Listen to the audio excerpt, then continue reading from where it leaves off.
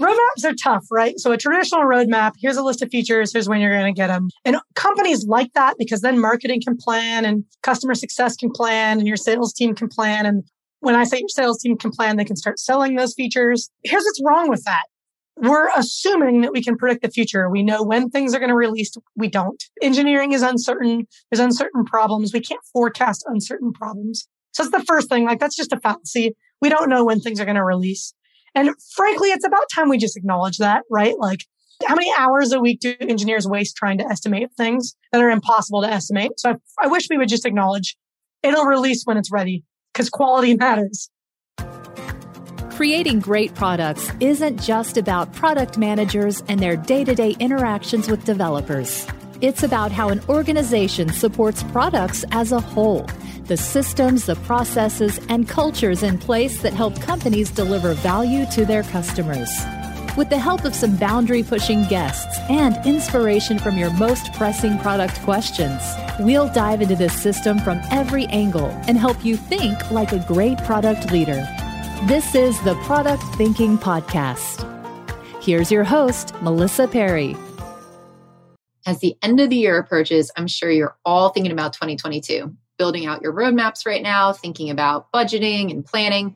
We wanted to share some of our best advice and insights on creating roadmaps and setting strategy at different levels of an organization so that you can start off 2022 running ahead. Here's some of our favorite clips about road mapping from all of the experts we talked to over this past year. I get this question all the time, and I'm sure you do too, which is, how do we communicate the discovery work we're doing on roadmaps in a way where we can talk about it at the company, but nobody's trying to sell it, out there? Roadmaps are tough, right? So a traditional roadmap, here's a list of features, here's when you're going to get them. And companies like that because then marketing can plan and customer success can plan and your sales team can plan. And when I say your sales team can plan, they can start selling those features. Here's what's wrong with that. We're assuming that we can predict the future. We know when things are going to release. We don't. Engineering is uncertain. There's uncertain problems. We can't forecast uncertain problems. So that's the first thing. That's just a fallacy. We don't know when things are going to release. And frankly, it's about time we just acknowledge that, right? How many hours a week do engineers waste trying to estimate things that are impossible to estimate? So I wish we would just acknowledge it'll release when it's ready because quality matters. So that's the first part of it. The second part of it is I actually think it's this output mindset. We're doing our marketing launches around output. We're doing our sales strategy around output. Whereas I think instead, if we fully switch to outcomes, instead of talking about a list of features on our roadmap, we could talk about this quarter, we're focused on this outcome. We have this target in mind, which means we're going to work on this outcome until we hit this target. And when we do, we'll move to this next outcome. Under this outcome, we've identified these customer opportunities. We're currently working on this one. And because we're currently working on it, we can tell you what solutions we're experimenting with. We think this next opportunity is the most important one after that. And in the future, we know this whole other branch of opportunities is going to be relevant and we're going to have to get to them. And what I like about that, so that's just the now, next, future roadmap format combined with opportunities and then only solutions in the now. And what I like about that is that we have near-term certainty. We know what we're building right now. We may not know when we're releasing it, but we know what we're building right now. We know what we're learning right now. As we go a little further in the future, in the next category, we should, based on our interviewing and our understanding of the opportunity space, have some guess at what's next.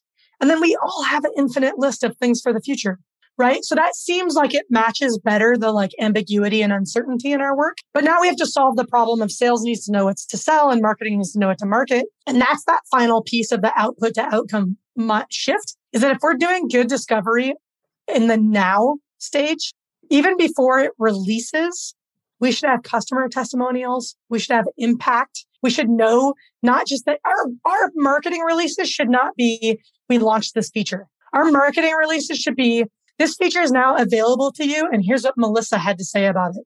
Here's how it impacted Melissa's business. So if you're doing discovery and you're getting feedback throughout the process from your customers, even if the date's unknown, your marketing team can work on that because they're pulling from your discovery work to get the value proposition and the benefit and the impact, and they can have it ready for whatever day it launches. Or they could decide to do it 2 months after it launches when they have even more customers. So what's hard about this is that it's not just a product team change. It's kind of a whole company output to outcome change. Yeah, that's a big shift mentally. I think one of the big pieces of pushback that I hear from CEOs and from, executives when we think about it in that kind of way, and maybe you have a good solution for this, is how can I tell what's in my now thing? Is it going to be like a year from now? Or are you going to release that thing 2 years from now? Or is it going to be like next week?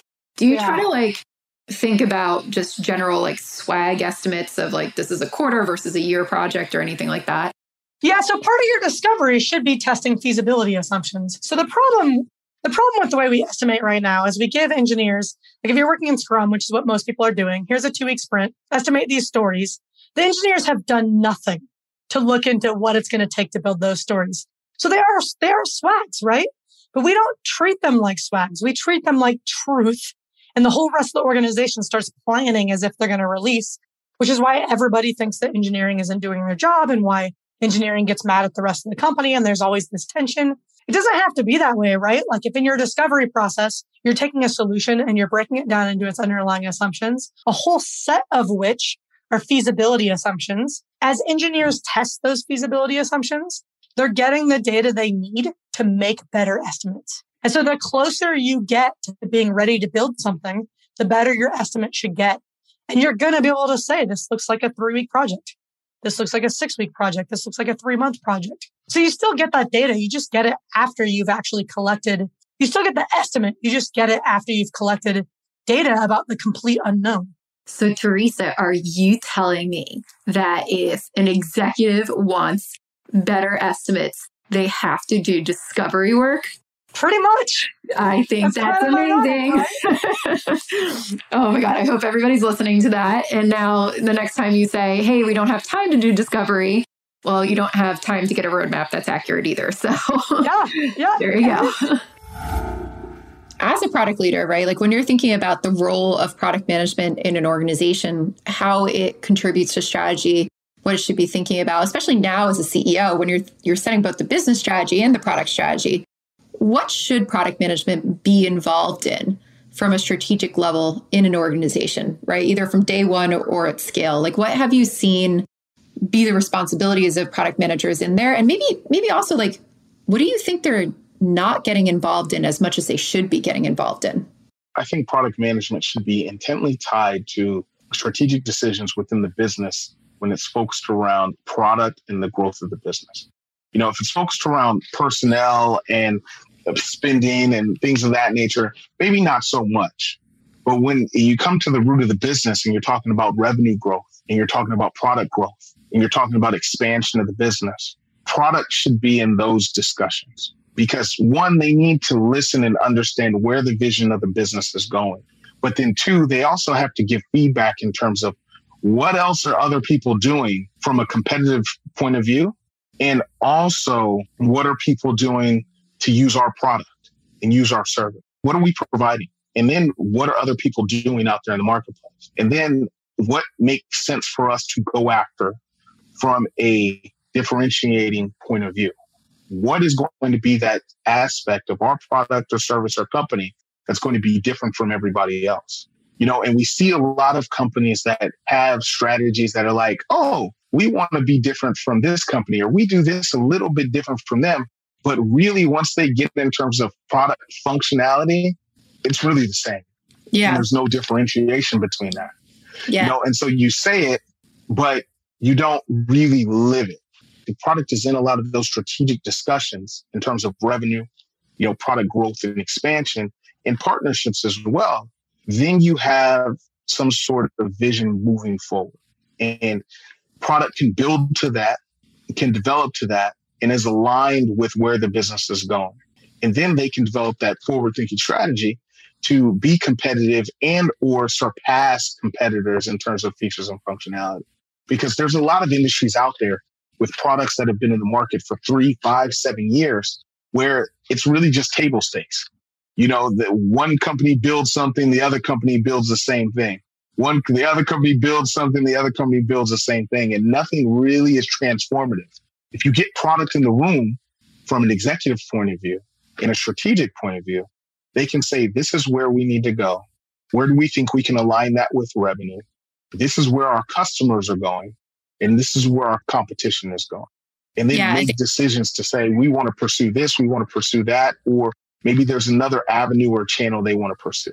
Yeah, so I think it's incredibly important what you're saying. And I think a lot of companies are not doing that work to actually figure out how to differentiate. Like a lot of the conversations I've been in so far, not so far, but like lately, have been about how do we keep up with competitors, but not actually how do we differentiate against competitors. So I think that's absolutely key when we think about product management and setting visions. Like, how do we do something different? Because catching up is just, you're just going to be the same as somebody else, right? Like, why would I choose you over somebody else if you're not actually differentiated? I completely agree with your point as well about product management being involved in growth, because I think a lot of times, especially in enterprise companies that have a sales function, sometimes we think revenue is all sales and we don't see how much of it is tied back to product. And I think that's a dangerous place to get into, because now product just becomes like a cost center in our minds instead of a revenue driver, which for many companies it is, right? It is a revenue driver, and we have to remember that. That's a big part I see with the product management organizations that struggle too. It's this like reactive versus proactive approach to product management. Are you going to just listen to everybody give you the features, put them on the backlog and just build it? Or are you going to think about where are we going and what's that strategy for it? You call that something called vision-led product management, right? Like figuring out what that strategy is, having that forward-thinking approach. Can you tell us a little bit more about what that actually means? Yeah, absolutely. You know, what it really means is really being definitive about what the value of your product is going to be, for whom you're going to provide that value, where the differentiation is going to lie, et cetera. Kind of like all these major components of a product vision. You know, I think we talk about mission statements, we talk about visions, we talk about strategies, but there's not a lot of books out there, I think, that really try to articulate what the differentiation is between each of those things. And, you know, that mission statement is just that high level one sentence, you know, here's the kind of like worldwide problem that we're trying to solve. Like, this is why we exist in business at all. And that's great to have. Like, I'm not poo-pooing that in the slightest, but it's not a vision for the product, right? And I think that what that means is there's a lot of space for a product leader to say, the vision that I sort of like, you know, have for our product in 3-5 years timeframe is that we're going to solve the following problems for our customers. Here's who our customers are going to be. We're going to solve them in the following kind of like way. And it doesn't mean you have to get really detailed and sort of like anti-agile in some sort of a way by having all the UX, you know, mock-ups and things like that ready to go. It's more like you just need to kind of like provide a concept for what it's going to look like. And most importantly, how your own customers would measure success themselves. And I think this is one of those kind of like points that I've found along the way, was that the companies that were really successful weren't just able to define success in their own terms, to say we're successful when we hit a certain growth rate or when we hit a certain kind of like level of annual recurring revenue, but instead to say our annual recurring revenue is a byproduct of the value that we provide to our customer base, right? And what it's all about is kind of like driving value for them. And here's what value for them actually looks like. And that forces you to then go do the research and understand who your customers are going to be, what makes them tick, what their alternative, you know, solutions could potentially look like, why they're going to retain with you over time, and so on. And as you map that out, then you can sort of like make sure that everybody on the product team is rowing in the same direction towards actually, you know, realizing that vision. And I think that by doing a really good job of laying that out and communicating that within your company, it gives you the ability to be able to push back on all these kind of like inbound requests that are coming in. And so it's kind of like that notion of the best defense. And if you find yourself playing, you know, defense a lot, the best defense is a good offense. The more you can get people excited about this vision that you're going to go towards, the more they're willing to kind of like run alongside you with that and not distract you with all these sort of like random inbound requests. Dear Melissa, I work in a command and control organization. What's your recommendation on building a product strategy at small scale within the product team and leveraging that strategy up to get broader visibility and buy-in from leadership and other stakeholders? Does that work? Can you even do that?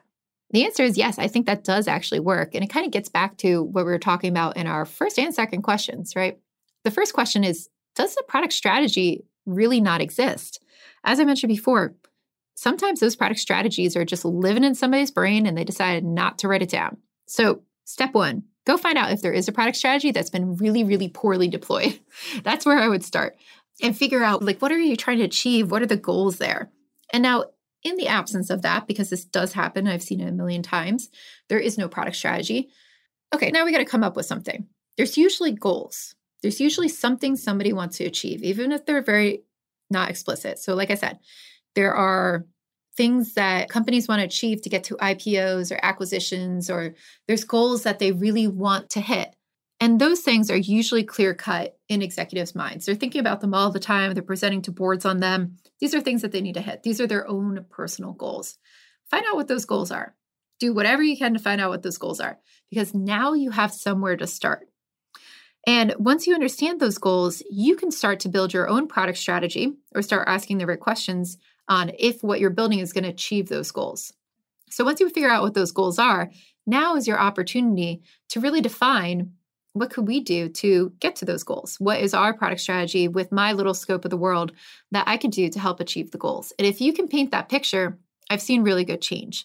I've seen this at a lot of organizations that actually successfully did this. I was working in a really, really large organization that had like 7 business lines, and there was no cohesive product strategy at the top. Everybody was working in silos. Every single one of those business lines had their own little thing going on. It wasn't really a strategy. It was just like pull things off a backlog and build. 5,000 person organization was huge. But we had one business line that really started to pull together. They said, we don't have a product strategy, but we do have goals. And I'm going to build our own product strategy for my little neck of the woods and figure out what it is for success here and how do we achieve those goals.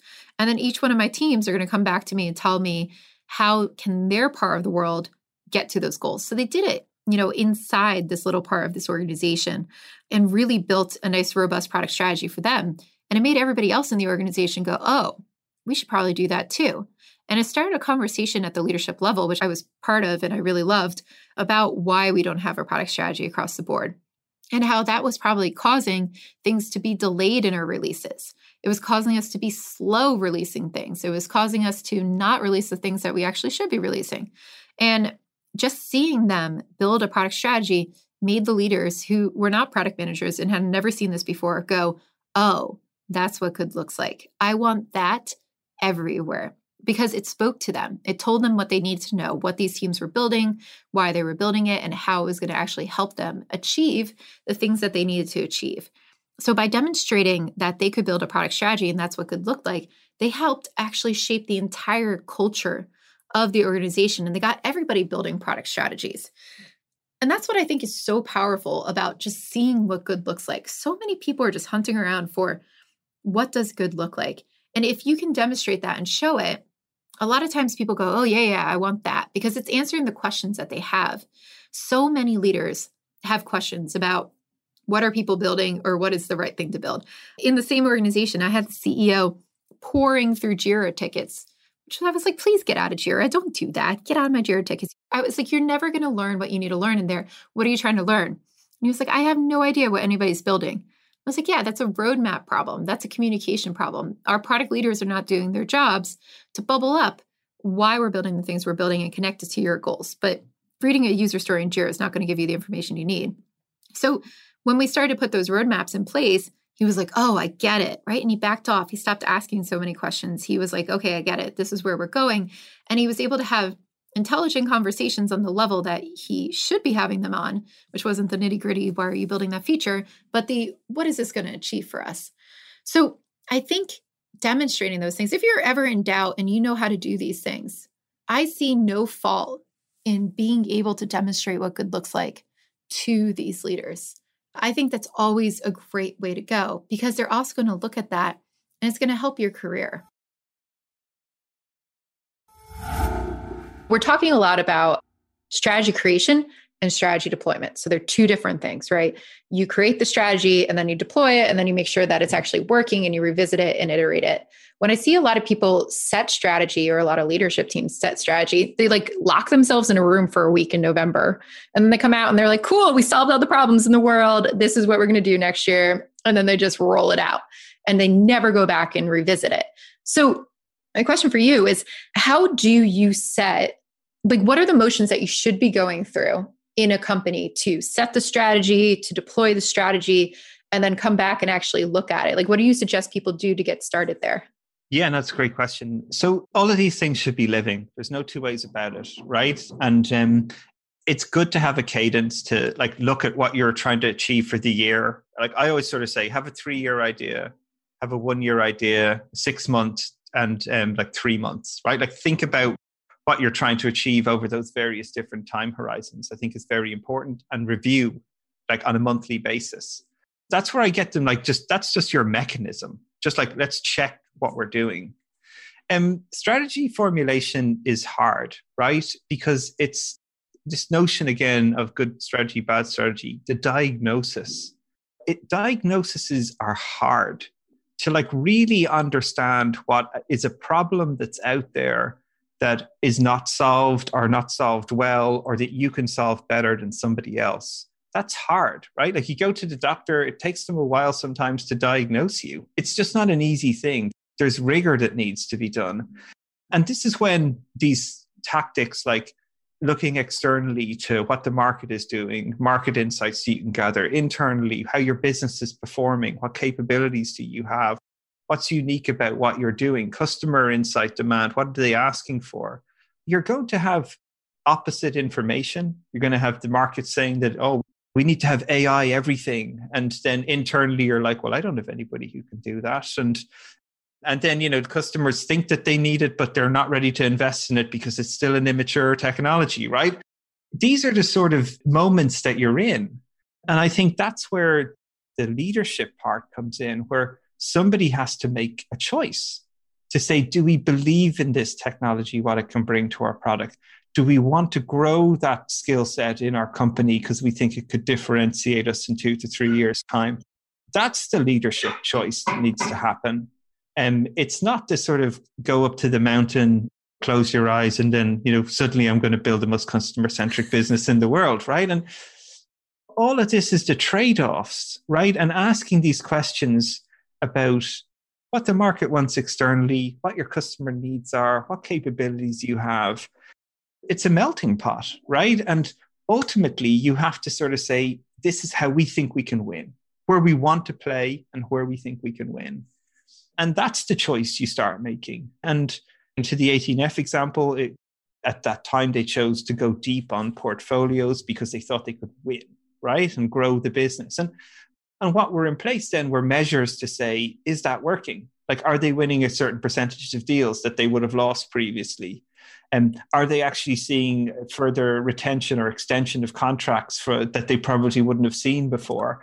Are the teams actually more effective and happier when they're focused on a domain for a longer period of time?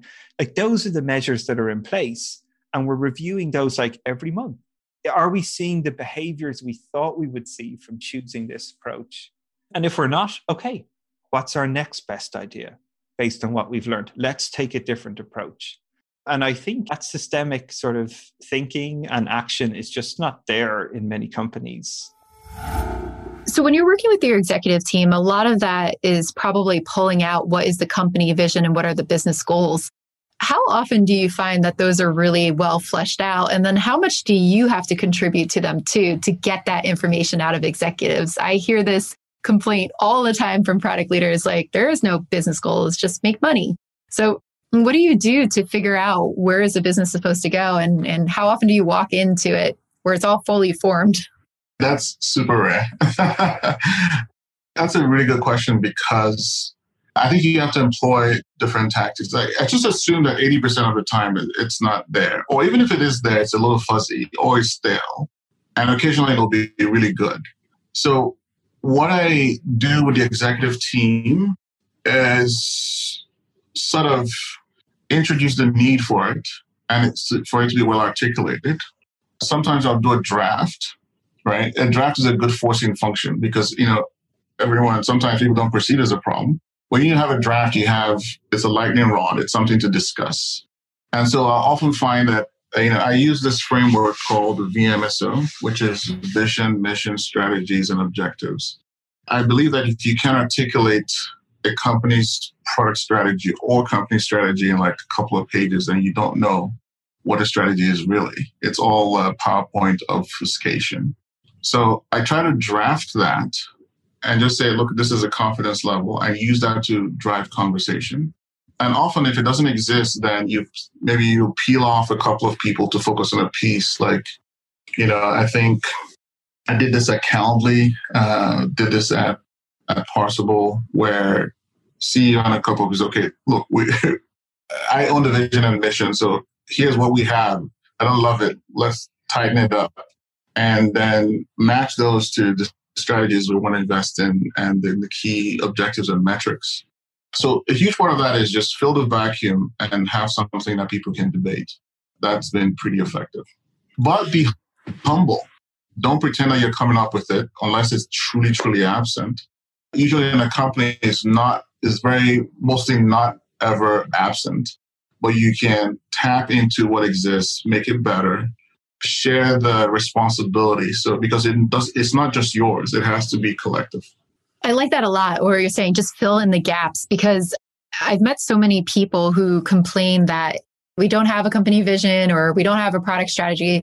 And sometimes they are product leaders or they're product managers, but they're not really doing much to fill in the gap. Like they're not putting anything down where anybody can react to it. They're like, we have lots of ideas, but you're not sharing them. So what's your advice for somebody who wants to get started there, writing that draft? How should they go about like making sure they're humble, making sure they're presenting it in the right way to their leadership team? What kind of conversations do you have? The VMSO is a framework. There are many, OGSM and so on and so forth. I've been using VMSO. I understand what the framework is. And so I will draft it. I will listen hard to the company, listen hard to the customers and say, this is our vision. This is really what we're doing. And, vision is hard sometimes because it needs to be aspirational. But so you can just craft a mission, right? And say, oh, we need a vision and here are like 3 different ideas, but write it down. It's really that simple. Sorry, I keep saying that because sometimes I've done things so many times, I think it's simple. And so people are like, what do you mean it's simple? No, but write it down and then socialize it. Start small and one-on-one. Say, hey, I did this. And this is what I use it for, and we should discuss it. And then the next meeting, you put it up, Zoom, and you discuss it. Like, okay, who needs to be part of this? Let's talk about it. Let's refine it. And, it really is like, second week, you're like, boom, because you don't know as much as you think you know. But at the end of a quarter, you know a ton. You have intuition. You're using your pattern recognition. And you can start have these conversations in a very thoughtful way. So it just gets started. In many cases, in many parts of not just product, but in a company, there are many vacuums. And opportunity looks like filling them and moving forward, even with a draft. Not enough people do that. Yeah, that's this bias to action that I feel like really helps people move up in the leadership positions too, and helps get them recognized at companies. So like being able to do something to move things along. And one thing I like that you just said too, is it doesn't sound like you're saying, hey, just make up a company strategy from scratch, right? You're listening to these executives and then you're translating, and the customers and everybody, and you're just translating back what they're saying to you in a way that reflects what you think the company vision is and the strategy. If the sales team is going way outside of your product definition, do you really understand the market? Is your product right? Do you really have product market fit, right? And if you do, have you communicated that to the sales team? And then I think just remembering product-led versus product-led does not mean you make all the decisions and you say yes or no. It really is about alignment, strategy, and communication. So are you focusing there? Are you working with the sales team to get a product that actually is saleable is kind of the way I think about it. Yeah. And you bring up a good point about like, is your product actually right? Or is the market right? Did you define it right if you're not selling? I see that a lot when we're promising too many things or we have a difficult product that is to deliver. Often it's not aligned to the strategy or we don't have a strategy, right? I watched some promises be made, to large customers who were actually not our target customer where we wanted to, go into in the future just to try to, get a proof point in there or make them happy. And then when we're struggling to actually build that product, we go, why, right? Like, why are we stopping everything to do this? Yeah. So I think that's the key part, like between sales-led and product-led too. It's not just whatever can we sell, we'll build. It's more like, how do we start from a strategy and grow from that? Yeah. And again, I mean, not to continue to come back to my core tenet here and sound like a broken record. If you haven't built the relationship with the sales team and the sales leader, again, there's no trust there, right? So it's like, well, why would I ask the product person? They're just going to block my sale. And by the way, that's how I make my money is commission, right? And, it's like, you have to go build that trust. You got to build that relationship. And as a sales leader, as a product leader, sometimes you do make that decision to say, look, we are good. This isn't a big deal. Technically, we shouldn't do it, but like, it's really not that big of a deal. Fine, put that in the contract. Like, we'll go do it because it's just building that trust. And again, you got to be smart about that, but it's not the worst thing in the world. A, to build trust internally. B, because look, like, as I tell every salesperson, like, I know I'm a product person, but I like revenue too. Like, I like money. I love it when we make sales. We're on the same page here, right? Yeah. What you just said too, I think is a hard concept, especially for junior product managers to get through their head and people who want to like get into product leadership, positions. I have this conversation with people a lot. It's not about doing everything right and by the book, right? Like it's not about here's my roadmap and I shall never deviate from that roadmap. And it's not for a strategy or here's my perfect prioritization, but sometimes it's about making concessions to build that relationship. And sometimes when I teach product leaders about that, I'm like, you'll figure out what to build, you work it out with the salespeople, but then you may decide to make a trade-off just to win them over. People's faces drop and they're like, oh, but we're supposed to be product-led. What are you talking about? That's sales-led. But my backlog was so beautiful before all these people who want to make money on it came around. It's like, yeah. And I think we get over that when we realize, like, what we were talking about before, you're all working towards a common goal. And sometimes building that relationship and making that concession, especially if it's a tiny concession now versus being in a huge argument when, the rubber hits the road, is going to be so much more effective. And that's it. That's all of the advice we have to give on road mapping. Well, probably not. I'm sure we've got more to come in 2022, so don't you worry. But hopefully that gets you started with your yearly or annual planning, as we like to call it. And my biggest piece of advice is don't cram this into just a couple hours or 1 week. Make sure you're really looking at the data. You gather the data. Take the time to gather the data. Like, do that. Then sit back and start to analyze it. This should be a continuous process. We shouldn't just leave road mapping and all the planning till the end of the year. So use this as your time to get started on the right foot. Start off your road mapping process, but then, at the end of Q1, go back and refine it. Make sure that you're always keeping it up to date and regularly review your roadmaps. So that's my biggest piece of advice for you.